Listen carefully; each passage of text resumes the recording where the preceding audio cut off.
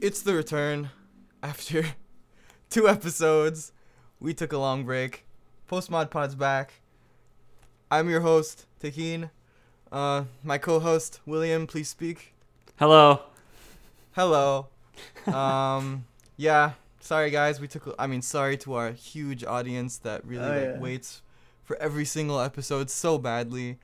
They've been begging us on I social don't know. media. Scheduling was not easy and we got lazy, but we're back for an episode. Maybe it's gonna be a short one, but probably not. We don't know. We always think it's shorter than it ends up being, so whatever. So today's episode is on politics and media, the classic topic, but we're not gonna talk about the typical stuff. Like, we're not gonna talk about how CNN is misrepresenting Bernie Sanders in the polls.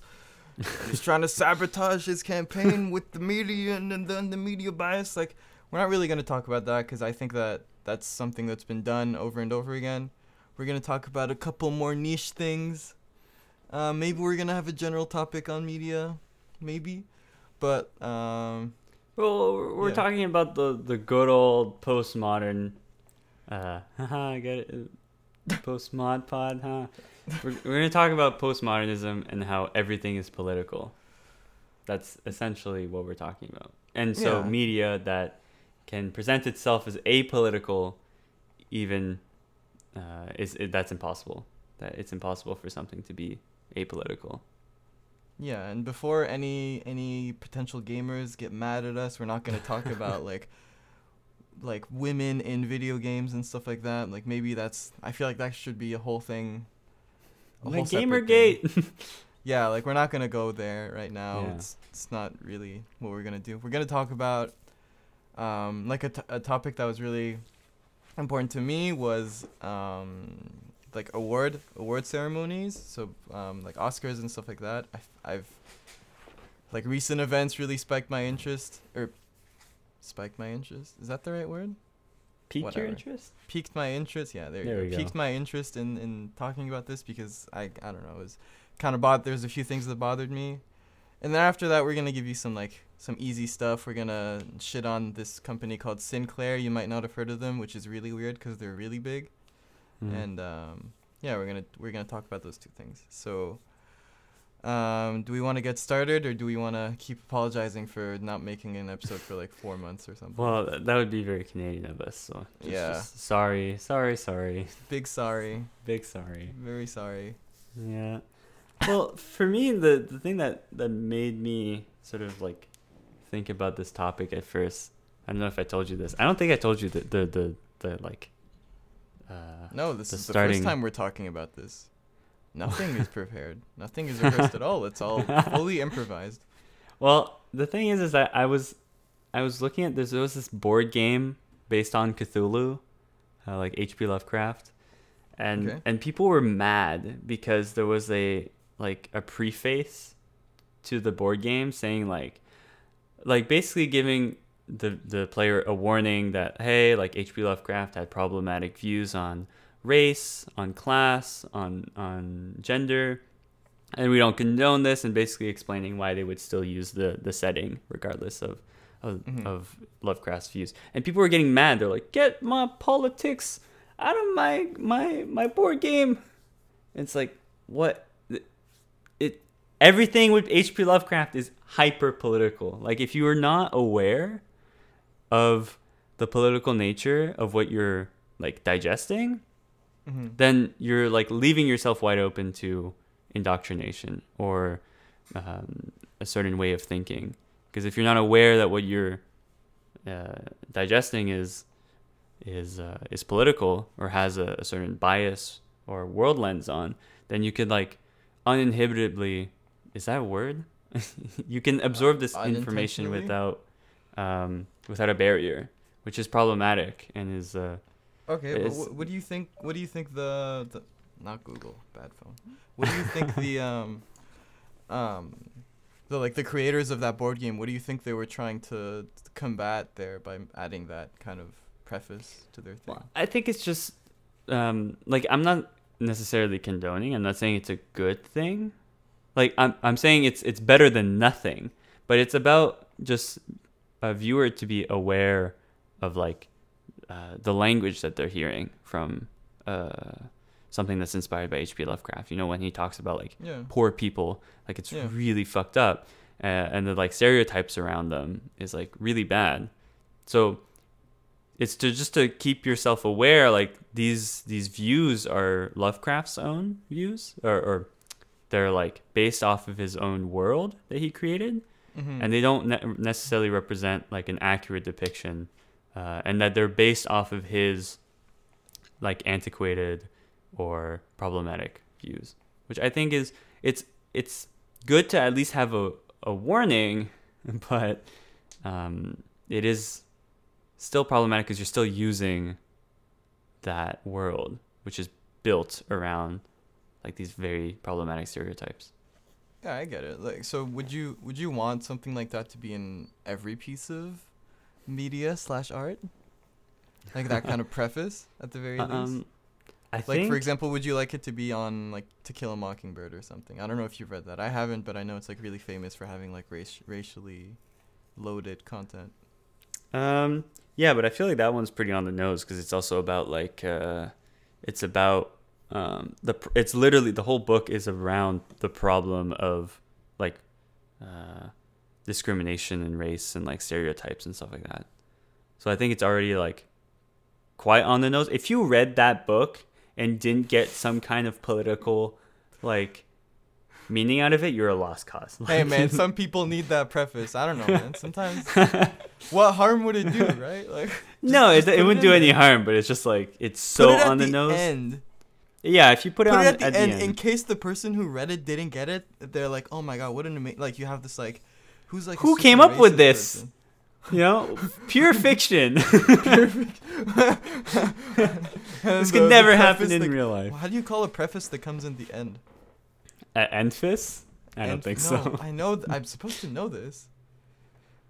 Whatever, like a final chapter, an outro. Afterward? A conclusion. An afterward. Yeah, there you go. Yeah. So yeah, you have the afterward that says, by the way, the issues in this book are rooted in reality, and racism is an issue in the United States, and blah blah blah. That would be. I feel like at that point you could have high schoolers read it and actually expect them to understand it. Right. But you know, that's just me. Anyway, you want to get this? You want to get this going? You want to get started? Yeah. For sure. Okay. So our first topic is going to be on award ceremonies and like their acceptances, and basically what got me interested in this was the film Parasite. So it came out 2019. Pretty sure anybody who watches who listens to the podcast probably watched the movie. It's a pretty good movie, like very good movie actually. I really liked it. I do have my issues with it. I know we disagree on it, William. If you want, we can talk about it, like the politics of it. But it's rooted in spoilers, though. Like if we go into like our differences in it, like yeah, that's true. But yeah, basically it's a very good movie. Like in terms of cinematically, it's a very good movie, and then it has like some political aspects to it. Like it's a critique of capitalism, more or less. Like right, that's what it's trying to do. It's trying to criticize like the system that, you know, like creates poverty, and how like poverty has to like struggle to survive in this garbage system that is like rooting against them, and then it just makes everybody go insane, and it turns out to like it becomes absurd in the end, but it's supposed to do that. It's supposed to like shock you. The way I pitched it to Takin to get him to watch it was it's about poor people cannibalizing themselves just to be able to survive. Yeah, and I like that aspect of it. It was a very good movie. But what was even cooler than the movie is this movie's director. This guy is hilarious. Like, he is such a fucking troll. Like, I'm so used to all these directors, like all the Christopher Nolans and the Denis Villeneuves, who are like kind of a bit too serious. Like, I'm not used to people like David Lynch or like Bong Joon-ho, who are kind of like they can't take all this like para Hollywood cinematic bullshit seriously because they're like artists, right? So like you see this guy, he's like just taking selfies of him and his cast at award ceremonies and stuff like that, and I got me really interested in him. And I read a couple of his interviews, and his like most famous interview, I think anyway, that he gave about Parasite, and this quote really got me. So I'm gonna read it for you guys. So it says, and all the sources for all we do is always, as always, like all the stuff that we talk about, it's always going to be available in our description. So feel free to go and look them up yourself.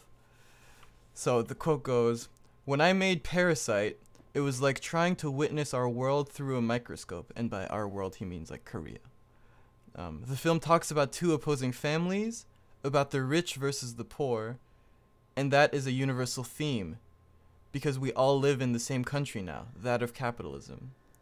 So the point he was making here in this interview is that he was really trying to make the movie about Korea, but what ended up happening is that the message that he was producing in his movie was actually much more universal.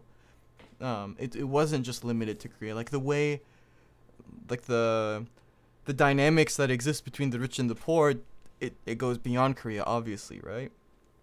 And then he says that sentence, right? Like, we all live in the under the same country now, that of capitalism. Like, it's really interesting. It's something that we do a lot on this podcast too. Like, I agree with that kind of sentiment, right? But this is a big but. This made me realize that it just felt so safe saying something like this.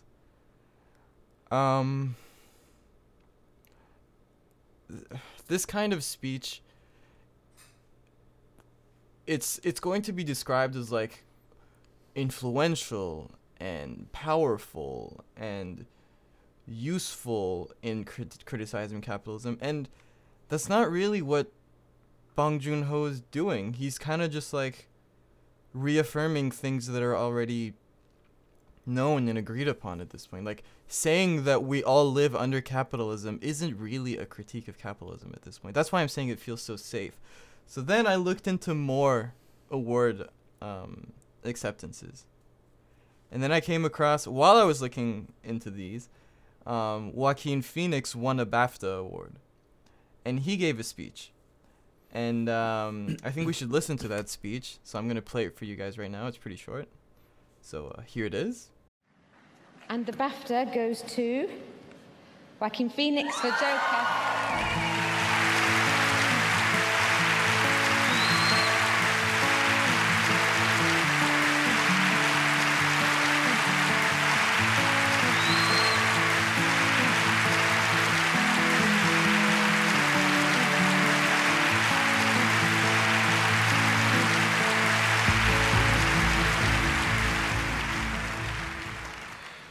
I feel very honored and privileged to be here tonight. BAFTAs have always been very supportive of my career, and I'm deeply appreciative. But I have to say that I also feel conflicted, because so many of my fellow actors that are deserving don't have that same privilege. I think that we send a very clear message to people of color that you're not welcome here. I think that's the message that we're sending to people that have contributed so much to our medium and our industry, and in ways that we benefit from. I don't think anybody wants a handout or preferential treatment, although that's what we give ourselves every year. I think that people just want to be acknowledged and appreciated and respected for their work. This is not a self-righteous condemnation, because I'm ashamed to say that I'm part of the problem. I have not done everything in my power to ensure that the sets I work on are inclusive, but I think that it's more than just having sets that are multicultural. I think that we have to really do the hard work to truly understand systemic racism.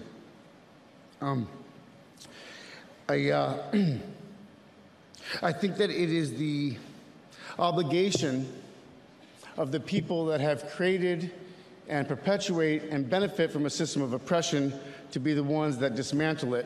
So that's on us. Thank you.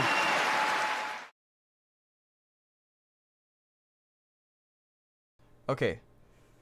So now that the speech is over, I feel like most people here are going to kind of get what I'm saying when I'm saying that these kind of criticisms feel too safe. But I'm going to continue on before I start attacking like each of these guys individually. So the problem I have with people like Joaquin Phoenix and Bong Joon-ho is that as artists, once they produce like a hyper political, because you know we're postmodernists and we think that all art is super political, but once they produce like a hyper political piece of art, so that like it's intentionally political, it's not only like, it's not just marinating in its political nature, it's like it's really like putting it forward, it's outwardly political. Something like Parasite, or Joaquin Phoenix. I mean, Joker is pretty political, but his speech is like very, very like straightforward in its politics. Yeah.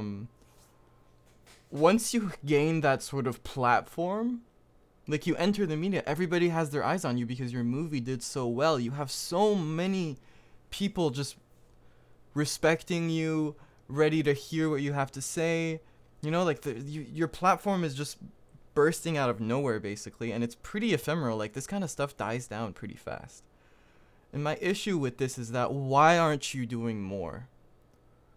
Why are you being so safe with your platform? Like I obviously I understand it, we can talk about this, but my criticism is, where are the calls to action basically? Where are you saying like why isn't Joaquin Phoenix ending his speech with, instead of saying the responsibility is on us and then saying thank you, see you later, thanks for the award, why doesn't he say the responsibility is on us, and so I'm organizing a protest like in front of like this Hollywood studio next week, please come and protest with me? Or even better, he could say I'm organizing a coup on the White House next week, meet me in the Oval Office, comrades, or whatever. I don't know, like something like that. Like why isn't there more action? Why is it always limited to speech? So do you want to come in here? I've been talking for like 4 minutes now. Yeah, I mean, I kind of disagree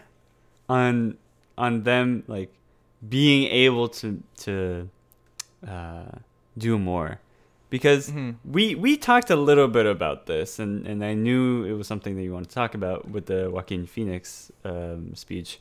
But he talks like we said that it was bullshit, that the whole thing that he was talking about, like, oh, the burden is on us, you know, to change, you know, like it's up to the people who created these oppressive systems to change them, right? Yeah. The thing is that artists really depend on those systems to survive, and for them to change the system from within is never gonna happen. Essentially, so that's what we the only thing they can do is sort of talk, and like just throw it out there, Okay. and hope that other people pick up the baton. Because I was actually thinking about this, and I want to know your opinion. I've been like holding this in, like this is like my Wait, surprise. First, before you ask me this juicy question, Okay. You're not telling me that Joaquin Phoenix at this point depends on Hollywood for his own survival, right? No. I'm saying like, yeah. But what I mean is, there's still ways for him to like not get callbacks anymore. You know, like you can still get like blacklisted from Hollywood no matter how popular you are. Like it even happened to Courtney Love.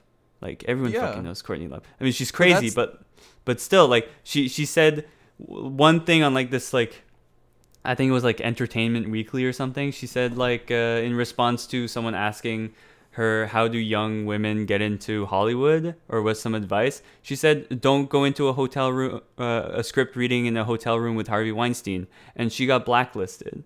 Like she never got a gig after that. Like if you go against the systems, if you actually organize something, like that is one way ticket to just like all of Hollywood just shutting down all of your income, and you can't create your art anymore, which is, you know, at some point you have to think about like what's more important. Is it like your art, or is it the actually changing? Well, obviously resistance is more important. Like that's the problem. Like that's the cost of resistance, and you guys better get used to this, because I'm gonna say this all the time from now on. Like that's why I'm saying it's too safe, because they lose nothing, or they lose a very minimal. Like if there's a super racist producer in Hollywood, maybe they're gonna like like if who's the guy from InfoWars, the crazy conspiracy Alex guy? Jones. Yeah, like if Alex Jones wanted to produce a movie, okay, maybe he won't cast Joaquin Phoenix now. Like, maybe that like that's what they lose. But it's so safe.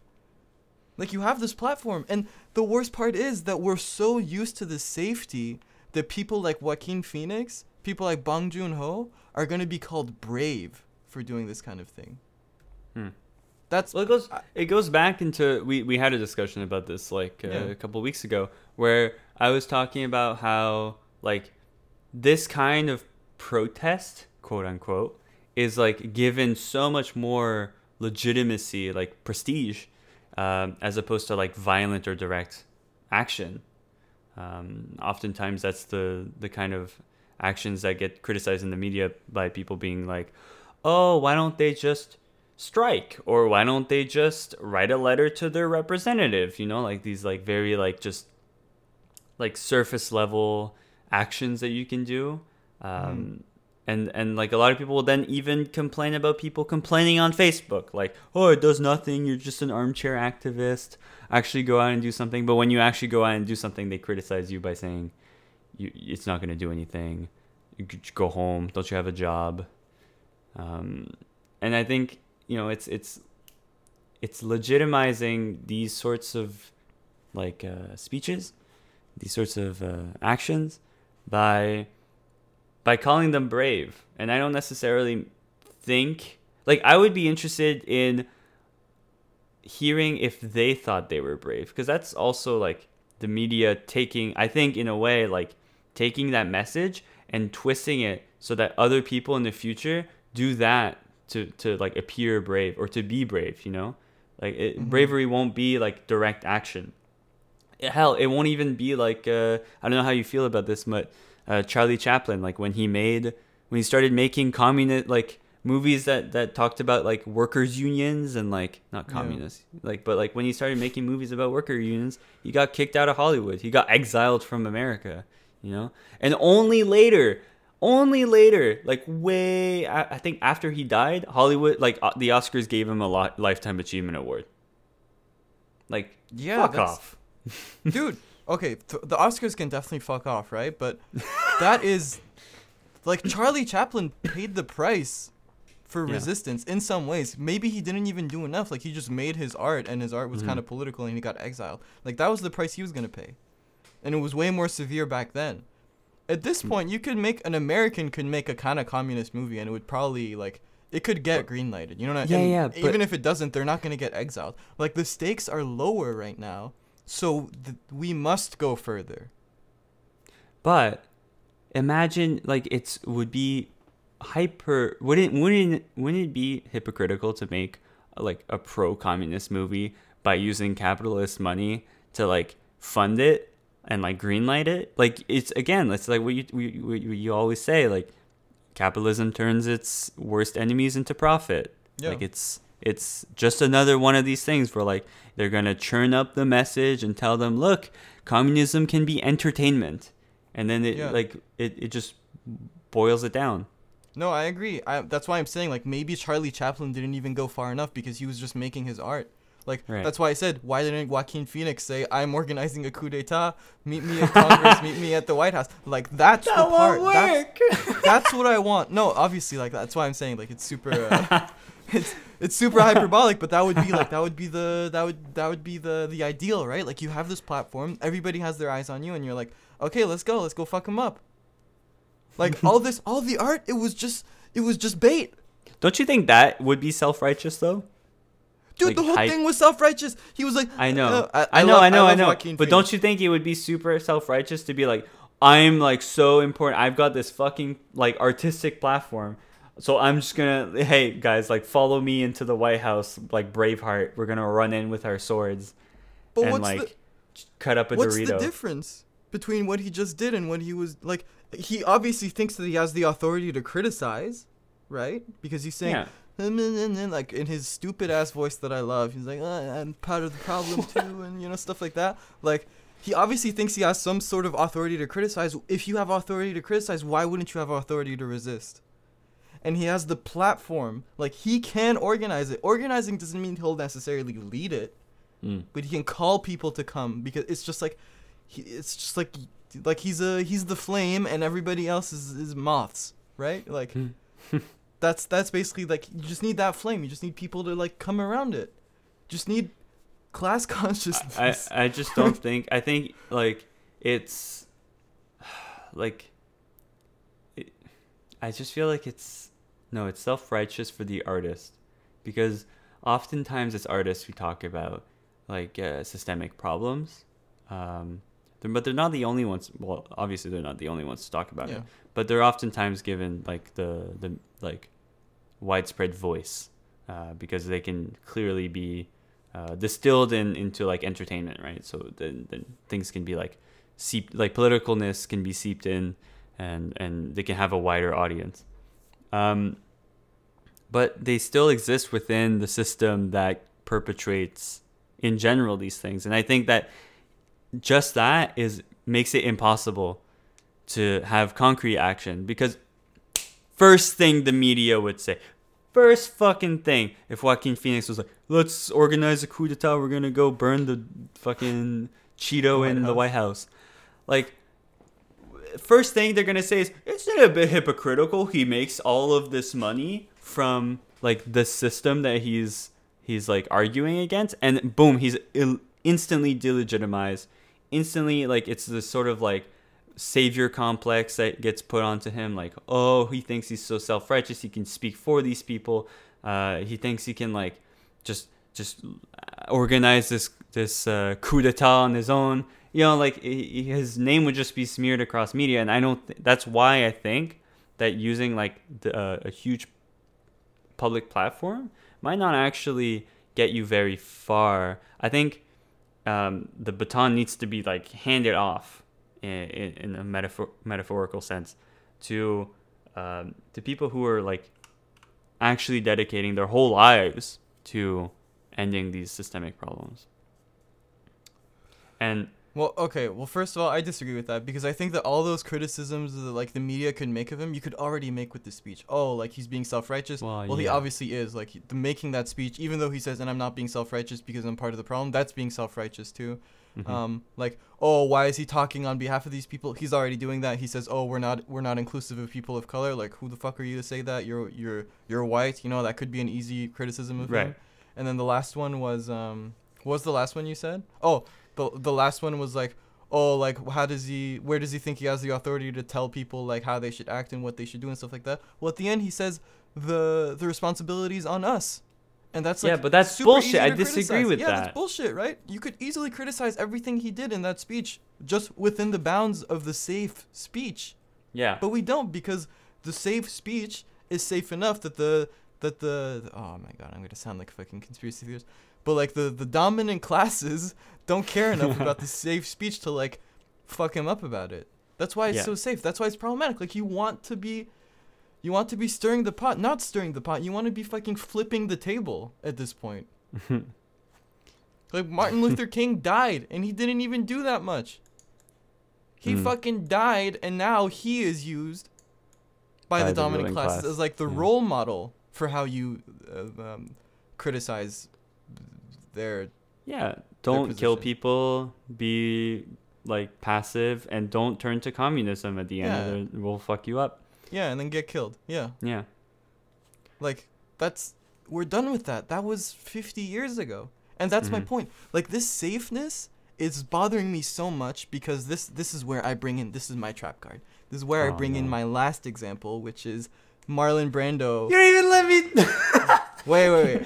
Okay, wait. You want to go before I give in the Marlon Brando one? No, you can go. Fuck off. Go ahead. Okay. So Marlon Brando in 1973 won an Oscar. In 1973, won an Oscar and didn't accept it himself. I don't even think he accepted it outright.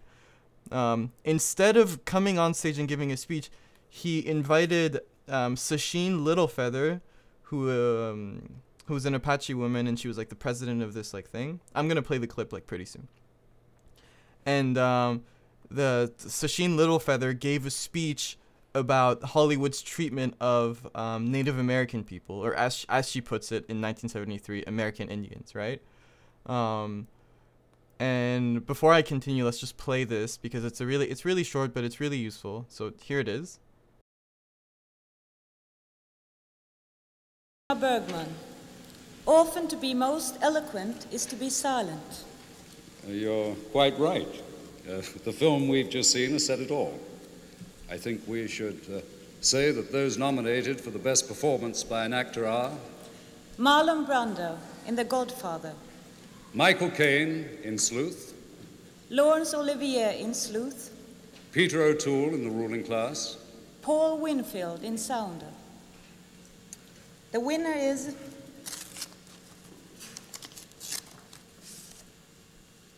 Marlon Brando in The Godfather.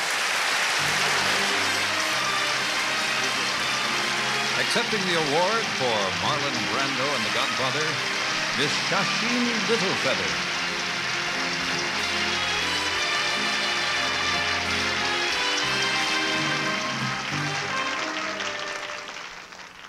Hello, my name is Shasheen Littlefeather.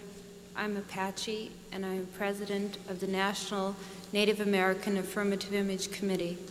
I'm representing Marlon Brando this evening, and he has asked me to tell you in a very long speech, which I cannot share with you presently because of time, but I will be glad to share with the press afterwards, that he very regretfully cannot accept this very generous award. And the reasons for this being are the treatment of American Indians today by the film industry,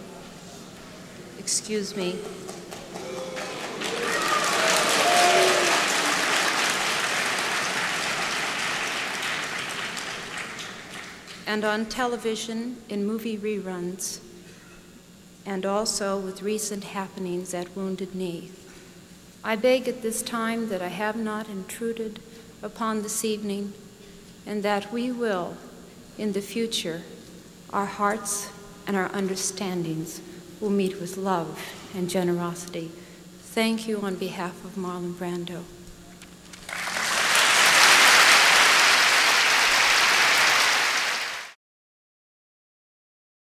As you guys could hear, she got booed, she got cheered kind of, and from what I could gather, she well, as you saw, she said that she had a speech to give. The reason why she didn't give that speech is because before she went on stage, the producer told her she had 60 seconds to give a speech or she was going to get removed, right?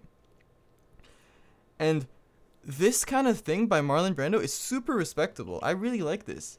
Like, it was much less safe than the thing that Joaquin Phoenix did. It was much less. If you bring in a Native American woman, she's like dressed inappropriately. She denies the award from the two rich white people handing it to her. It was great. She gets booed. She doesn't talk about the award at all. This is amazing. Like, this is very, very good. This is much closer to like an act of actual resistance than what Joaquin Phoenix did. And this was 40 years ago. 40 years ago. More than 40 years ago. Like, at what point do we move past that? Like, what is the safety? Like, you're supposed to lose something, guys. You can't just have the cake and eat the resistance too. You need to pick one.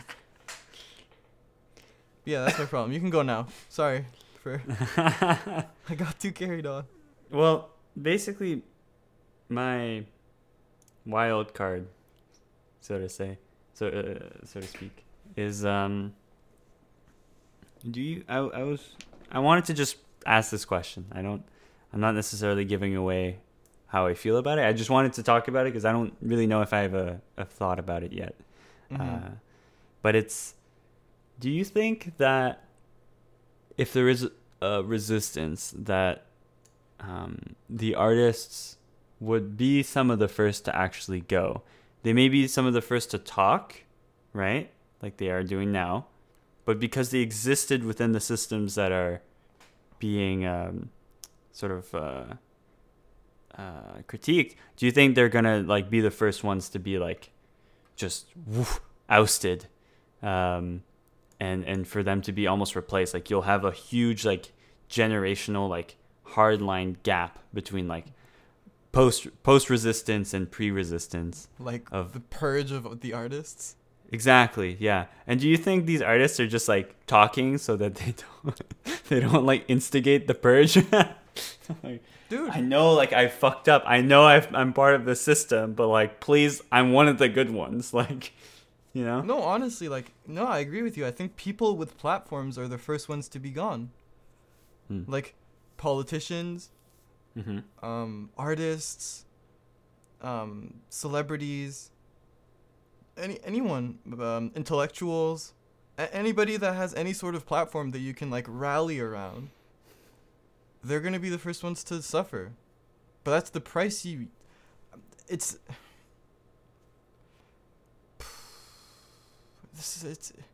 This whole thing just feels so disingenuous to me, because if they were actually prepared to do anything, then they would be prepared to like suffer substantially, but they're not. That's why I have issues with this. And listen, if you disagree with me, we better break this up really quick, because as soon as we get a fucking platform, I'm calling for a coup d'etat. And you know that. And if you don't want to suffer, you better fucking disown me in every way possible. Like, I mean, we're never gonna get a platform, that's for sure, because like this is trash. But Parker. But yeah, basically, like you better. Like this is what we're doing. It's just to keep like. I'm an artist. Come on, I'm not trying to get purged here. Yeah. The thing is, you're an artist, right? But artists don't resist. Like, people resist, because the oppression happens on all levels of your being as a person. Like, you probably understand this as a Québécois. Like, y'all are trying so hard to, like, make others understand that you guys are minorities, too, in some ways. In many ways, most ways, I would say. Like, the oppression happens on all levels. So when Joaquin Phoenix goes to his coup d'etat at the White House, he's not Joaquin Phoenix the actor, he's just a person. Although, like, it would be hard to say, like, how he is oppressed. But if he wants to resist as an ally, then he would resist as a singular person, not an artist. And I do think that the political at this point is more important than the artistic. Do you know about Guerrilla Girls? I just thought about this like example. the performance art group that like and they like troll galleries and stuff, right? More or less, yeah. A lot of art fairs too. But yeah, like tell people about them. Yeah. Go ahead. So yeah, like Guerrilla Girls. Like there's this amazing video on YouTube, on the YouTube channel, The Art Assignment. Just search up Art Assignment Guerrilla Girls, and there's like 2 or 3 videos. We'll put it in the. Yeah. We'll put it like in the show notes. And they're going around this art fair, which is, if you don't know, art fairs are sort of like this hub, and there's a shit ton of galleries, and it's all just about buying shit. Like and oftentimes art buyers at these fairs will spend maybe 20 seconds looking at a piece before thinking that they're going to buy it. They just look at the name, they look at the date. Like sometimes they don't even look at the piece itself. Anyways, so they're like walking around and in their gorilla masks, because that's what they do, and they're sort of protesting the lack of representation of women and people of color at art fairs or in the art world in general. That's sort of their main message. It's always been like that. And this guy walks past them with 2 cell phones, or like a cell phone or something, and he's like making a deal, buying some work, and then he like interrupts his phone call, looks at them. Guerrilla Girls, love your work. All right, you're ready to make the sale? Like, it's so like disconnected. Like, this dude is like, oh, I love your work, but this guy was clearly just talking about like from a profit standpoint. Like, oh yeah, you guys like are great because you guys are known, right? Yeah. And then he's banking a sale like on the other line, which is just so like, okay, you did not get their message. You missed the point, yeah. At all, yeah. Like, but that's the thing too, right? Like, there's no, it's so empty. All this like art stuff at this point, it just feels so empty to me. It just feels like it stops at the speech, basically. Like, you stop when you just talk about it. And I understand, like, I'm not saying talking about stuff isn't useful. It's very, very useful. Like, the more you talk about something, the more you ingrain it in people's minds, and then maybe they can be like they can do stuff on their own. But that's so slow. Like we've been doing that for so long. As I said, in 1973, Marlon Brando took that to another level. He brought like a fucking Apache woman to give his speech, and 50 years later, we have Joaquin Phoenix standing there and being like, "Yeah, thanks for the award." by the way, racism. Like, dude, there's no progress being made. I mean, there is there's no progress being made. Yeah, it's like incremental little breadcrumbs that were given. Oh, you want like national health care? Okay, we'll expand Medicare by a little bit. You know, like that kind of thing. Yeah, it's tiny. And there's like as you said, and as I believe strongly, like you don't change the system from within. You only get cookies basically from the system. Well, what if we just go full on the accelerationist though, Tikin, huh? Like what if Joaquin Phoenix comes on stage and he's like, "Thank you for the award. Fuck black people. See you later." That's what you want? No. But like, if you wanted to go faster, Tikin, if anything, we should just make it really bad, like the worst possible, and then it like boilerplate. You know, like it's eventually the kettle is gonna fucking pop. Well, what I'm asking for is accelerationism, William. Like, especially from the artist's perspective. Like, I am making the artist's life worse in the short term. Right. Like, it's purely, like, Joaquin Phoenix is, like, the vessel for acceleration in my example. Mm-hmm. Like, he will suffer not really, but he will suffer the most. And then everybody suffers as well. And then it could get better after. So I'm like 100% accelerationist here. The thing is, like, people, okay, so this is a problem too, because conservatives have done this. Neoconservatives have changed everything. Neoconservatives have made accelerationism sound like the boogeyman. Like, they think that it's like, oh my god, you have to vote for status quo. For Hitler. No. You have to vote for Hitler so that things get way worse, so that the revolution comes. The revolution, right? The revolution comes, and then we make things better. Well, that's not always, like, that's not the only way in which accelerationism can happen. When you go on strike, that's a form of accelerationism. Like, you're making things way worse, way faster, so that something can, like, violently change. Obviously, it almost never violently changes because, you know, like, our systems around protest. But you know what I mean? Like, these are many forms of accelerationism. Making a call to action is against established forces is almost always going to be accelerationist. So yeah, I am fully accelerationist here. Like, fuck yeah. Joaquin, you better lose some of those millions that you have. I'm sure you can afford to.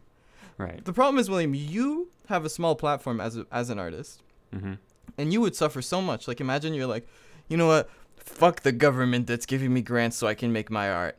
They are racist and shitty. And then you don't get any grants anymore, and you die of hunger. Or you have to go work at McDonald's or something, and you die of depression. That's relevant. So sad. Yeah. Coming from a guy that worked at McDonald's for 3 years. No, I'm saying dying of depression. Whoops. Not the wage slave part. Hey, don't laugh at my trauma. I'm not. You were a wage slave. But yeah, like someone like Bong Joon-ho. Bong Joon-ho is like a super huge director in Korea, by the way. Joaquin Phoenix. They have so much to lose, but in reality, like, they're fine. They're gonna survive. Right. Pay the price, bro. You've benefited enough. If it's on you, Joaquin, practice what you preach, you fucking bitch. Oh my god. You coward. Right. Jeez, this is like a hit piece. On God, I hate this. Yeah. I don't know. I'm done at this point. I'm sweating, dude. I'm so mad. You're sweating. Holy fuck. But you get my point, right? Yeah. Like, we should stop just talking about things. That is a construct. That is passivity is praised and is fetishized because it doesn't do much. That's the problem. That's why you have Martin Luther King Day, but you don't have Malcolm X Day. Yeah. That's why you don't have Black Panther Day. That's why. So, coup d'etat time. What do you think about artists who make like clearly anti institutional work, and they use public money. Dude, that's great. The art is great, but the art is only speech. Art is speech. That's the problem. Okay, so this is really, I think this would be very interesting for people who actually like to read books who watch us. So this is basically like you have two thinkers here who disagree. And this is me going way too academic for this. So basically, you have this one beautiful thinker who's called Hannah Arendt, and she thinks that speech is the most powerful form of action. It's like the best form of political action. Like through our speech and through talking to each other, we're gonna solve everything. That's the best way to solve everything, okay? And that's basically the philosophy that all these artists are aligning with. They're like, okay, as long as I use my speech, which is my art, as long as I use my speech to like attack certain systems, I'm doing my absolute best, right? And then you have this guy called Frantz Fanon, who's a black thinker, who says the total opposite. He says, there has been such a great violence done to people who are oppressed that the only way to reverse that is through an equal amount of violence. So if you have been violently if you have been violently put into a situation of poverty, of racial discrimination, of, of like systemic oppression, if you're like a woman or something, right? The only way to you're not going to reverse that through like nonviolent speech, because you weren't put in that position not through nonviolent speech. You have to answer that violence with an equal violence. So this, I'll put a link to like two really interesting books from these guys. Not a link, but like I'll put the titles in the description too if anybody's interested. But basically, I'm like full on siding with Fanon here, and I think all the other guys, Bong Joon-ho, Joaquin Phoenix, maybe even Marlon Brando, are siding with Arendt for now. Oh, also one criticism for Marlon Brando I forgot, because I really liked his speech and all that, but so Sacheen Littlefeather, she said she only, if you notice in the clip, she only says like one sentence about the whole situation, like one sentence, and then she gets cheered and booed. And she says that she had a 4-page speech prepared. I thought it was hers, but it was Marlon Brando's speech. What? I didn't know that. He wrote the speech. That's kind of shitty. Like, why not just let, like, she and Sacheen Littlefeather, she like presents herself as the president for the, what was it? The Native American Affirmative Image Association, I think, something like that, right? Like, she's obviously an authority on all this. Why don't you just let her prepare her own speech? Obviously, she didn't get to read it, but that it's still kind of shitty. It's kind of like similar to what Joaquin Phoenix says at the end. He's like, oh, we're benefiting from all the systems, so it's on us to change it. Like, no, dude. You don't need to speak for, Yes, like, there's a disconnect. There's still a disconnect there. 40 years later, there's still that disconnect. They're like, oh yeah, like I'm gonna do all this talking, but at the end of the day, I'm the artist, I'm the smart guy, I'm the white rich guy, so it's my authority. Like I know what's best. Do you think there's a difference, with art that's made like specifically for entertainment, and like art that's made,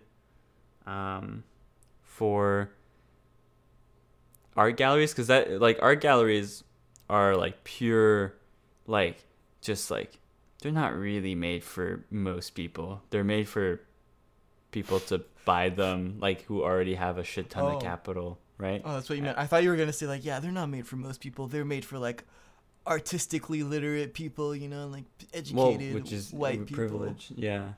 I thought you were gonna go like full elitist on me. Oh yeah, keep going. No. But I don't know, because there's like isn't there like some extra value to making art that's like meant for a shit ton of eyes? Because but also, like, this is also, I guess, a little tangential. There's also folk art, like art that's not really made to exist within like these huge these huge constructs. Are just made to be enjoyed by the local population that would enjoy it. So I think there's a lot of value there too for speech and rallying. Like folk music, I think is a great platform. Yeah, no, for sure, I agree. But like, again, that's the big thing, right? Like, if you're making like AAA movies and stuff like that, then you have even more responsibility. If you explicitly politicize your work, you have even more responsibility to like to at least pretend that you're aligning with the message that you're giving off. Like, come on. Jesus Christ, man. Like, these people are making millions of dollars off of these movies, and they're like, Bong Joon-ho, fuck off, man. Like, fuck off. You know what they do? You know what's the best part about all this? They're going to make all this money, and then they're going to be like, and so, I'm gonna like, try to imitate Joaquin Phoenix again. And so, since I made all these millions of dollars off of Joker, and I think it's really important to contribute to a good cause, I'm going to donate to charity. That's what they're going to do in the end. It's such a waste of time, man. Like, you're just giving like you're just giving $1 to a poor guy. Okay, like, so you gave a hyperbolic example earlier. What do you think would be an actual thing that he could do? Like an actual thing? Organize a protest. Okay, but against who? It's literally all fucking Hollywood. Like, yeah, just pick one. Pick one. Pick one studio. Just pick one. Pick one studio. And then the next actor picks another one. And the next guy picks another one. Or you know. What about leading a general boycott? What about asking for a boycott? That's more difficult. Okay. It's way more difficult. Like, consumption is way more ingrained in our minds right now than Yo, you know what would be the fucking biggest dick move?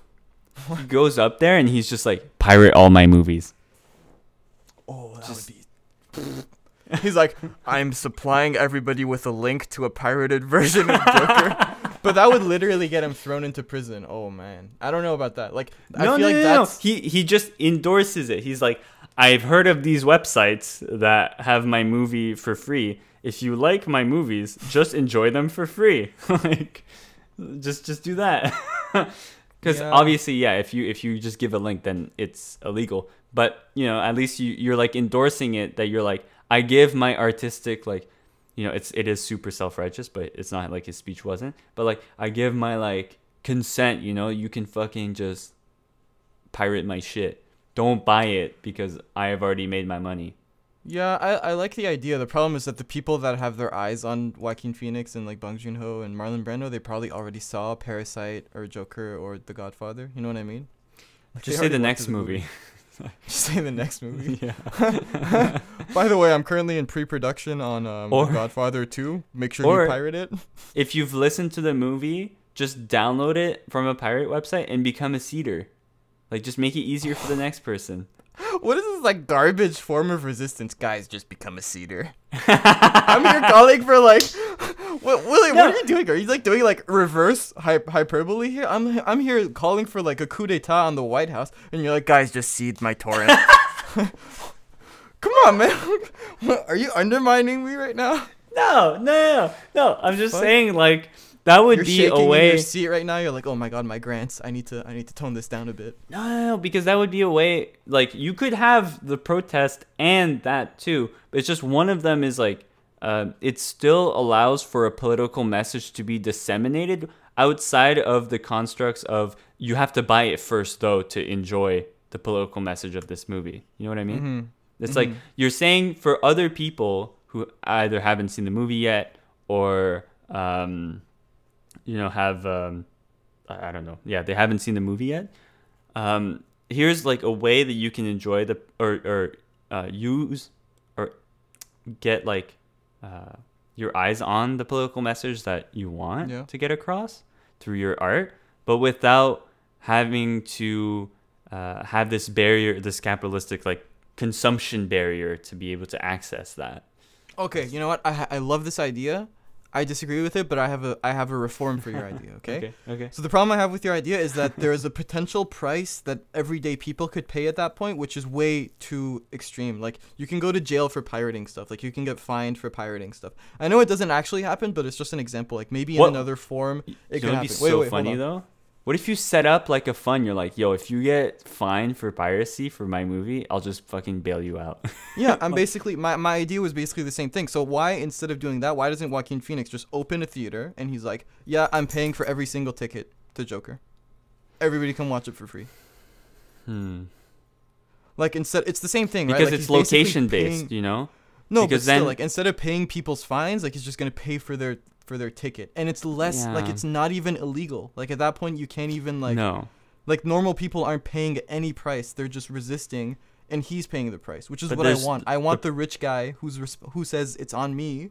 I want him to pay the price at this point. Yeah, but there's a price of access. You know, like where do you put this theater? Do you put it in like a disenfranchised neighborhood, where only like it's no, you put it in Beverly Hills and all the white people can watch it. I swear that's what would happen. I'm gonna get what I wished for. But that's what I mean, like, because there's other factors to this, and like, is there going to be a developer that actually owns the land that is going to like agree to this in a disenfranchised neighborhood? No. There's going to be probably some people being like, no, you can't do that. It's too much of a risk. You know, what if it gets vandalized? What if it gets stolen from? Even though there's no money involved because everything is free. It's just like, or you know, like other people wouldn't go see it because, it's in the bad neighborhood of town, you know, like it's just, I feel like there's a lot of like access problems. And then also, what if you just don't live in this town? Like, only the people who live in this, wherever you put it, get access to this. There's always those limitations of like time and space and stuff like that. That's why I'm saying the internet, bro. The internet. Well, I mean, put it online. Boom, there you go. Put the movie online for free. And Joaquin Phoenix pays for every single view. Poor guy. That's studios, the price of resistance, Joaquin. You know what the studios would do? Just like open up like a mega computer or something and just watch the movie like a shit ton. I know that would suck. They would also send like fake people to go watch the movie if you opened the theater. But why not do all of those things? Yeah. Like endorse piracy and open a theater for free so that people who are like, you know, like people who are like really averse to pirating stuff because they don't like it, they just go watch the movie anyway. And obviously you're not going to reach everybody. But, you know, it's like, do something. God. Yeah. Do something. That's it. That's the message of this. That's this it. That's episode. holy shit. It's almost been an hour. Okay. What are we doing? I feel like we should end on that. I don't want to even do the second topic. Okay. Yeah. We can do that. Yeah, you want to end that was holy shit. Okay. Well, that was everything for today. See you next year. No. Well, we're back on track, guys. We're gonna do more stuff.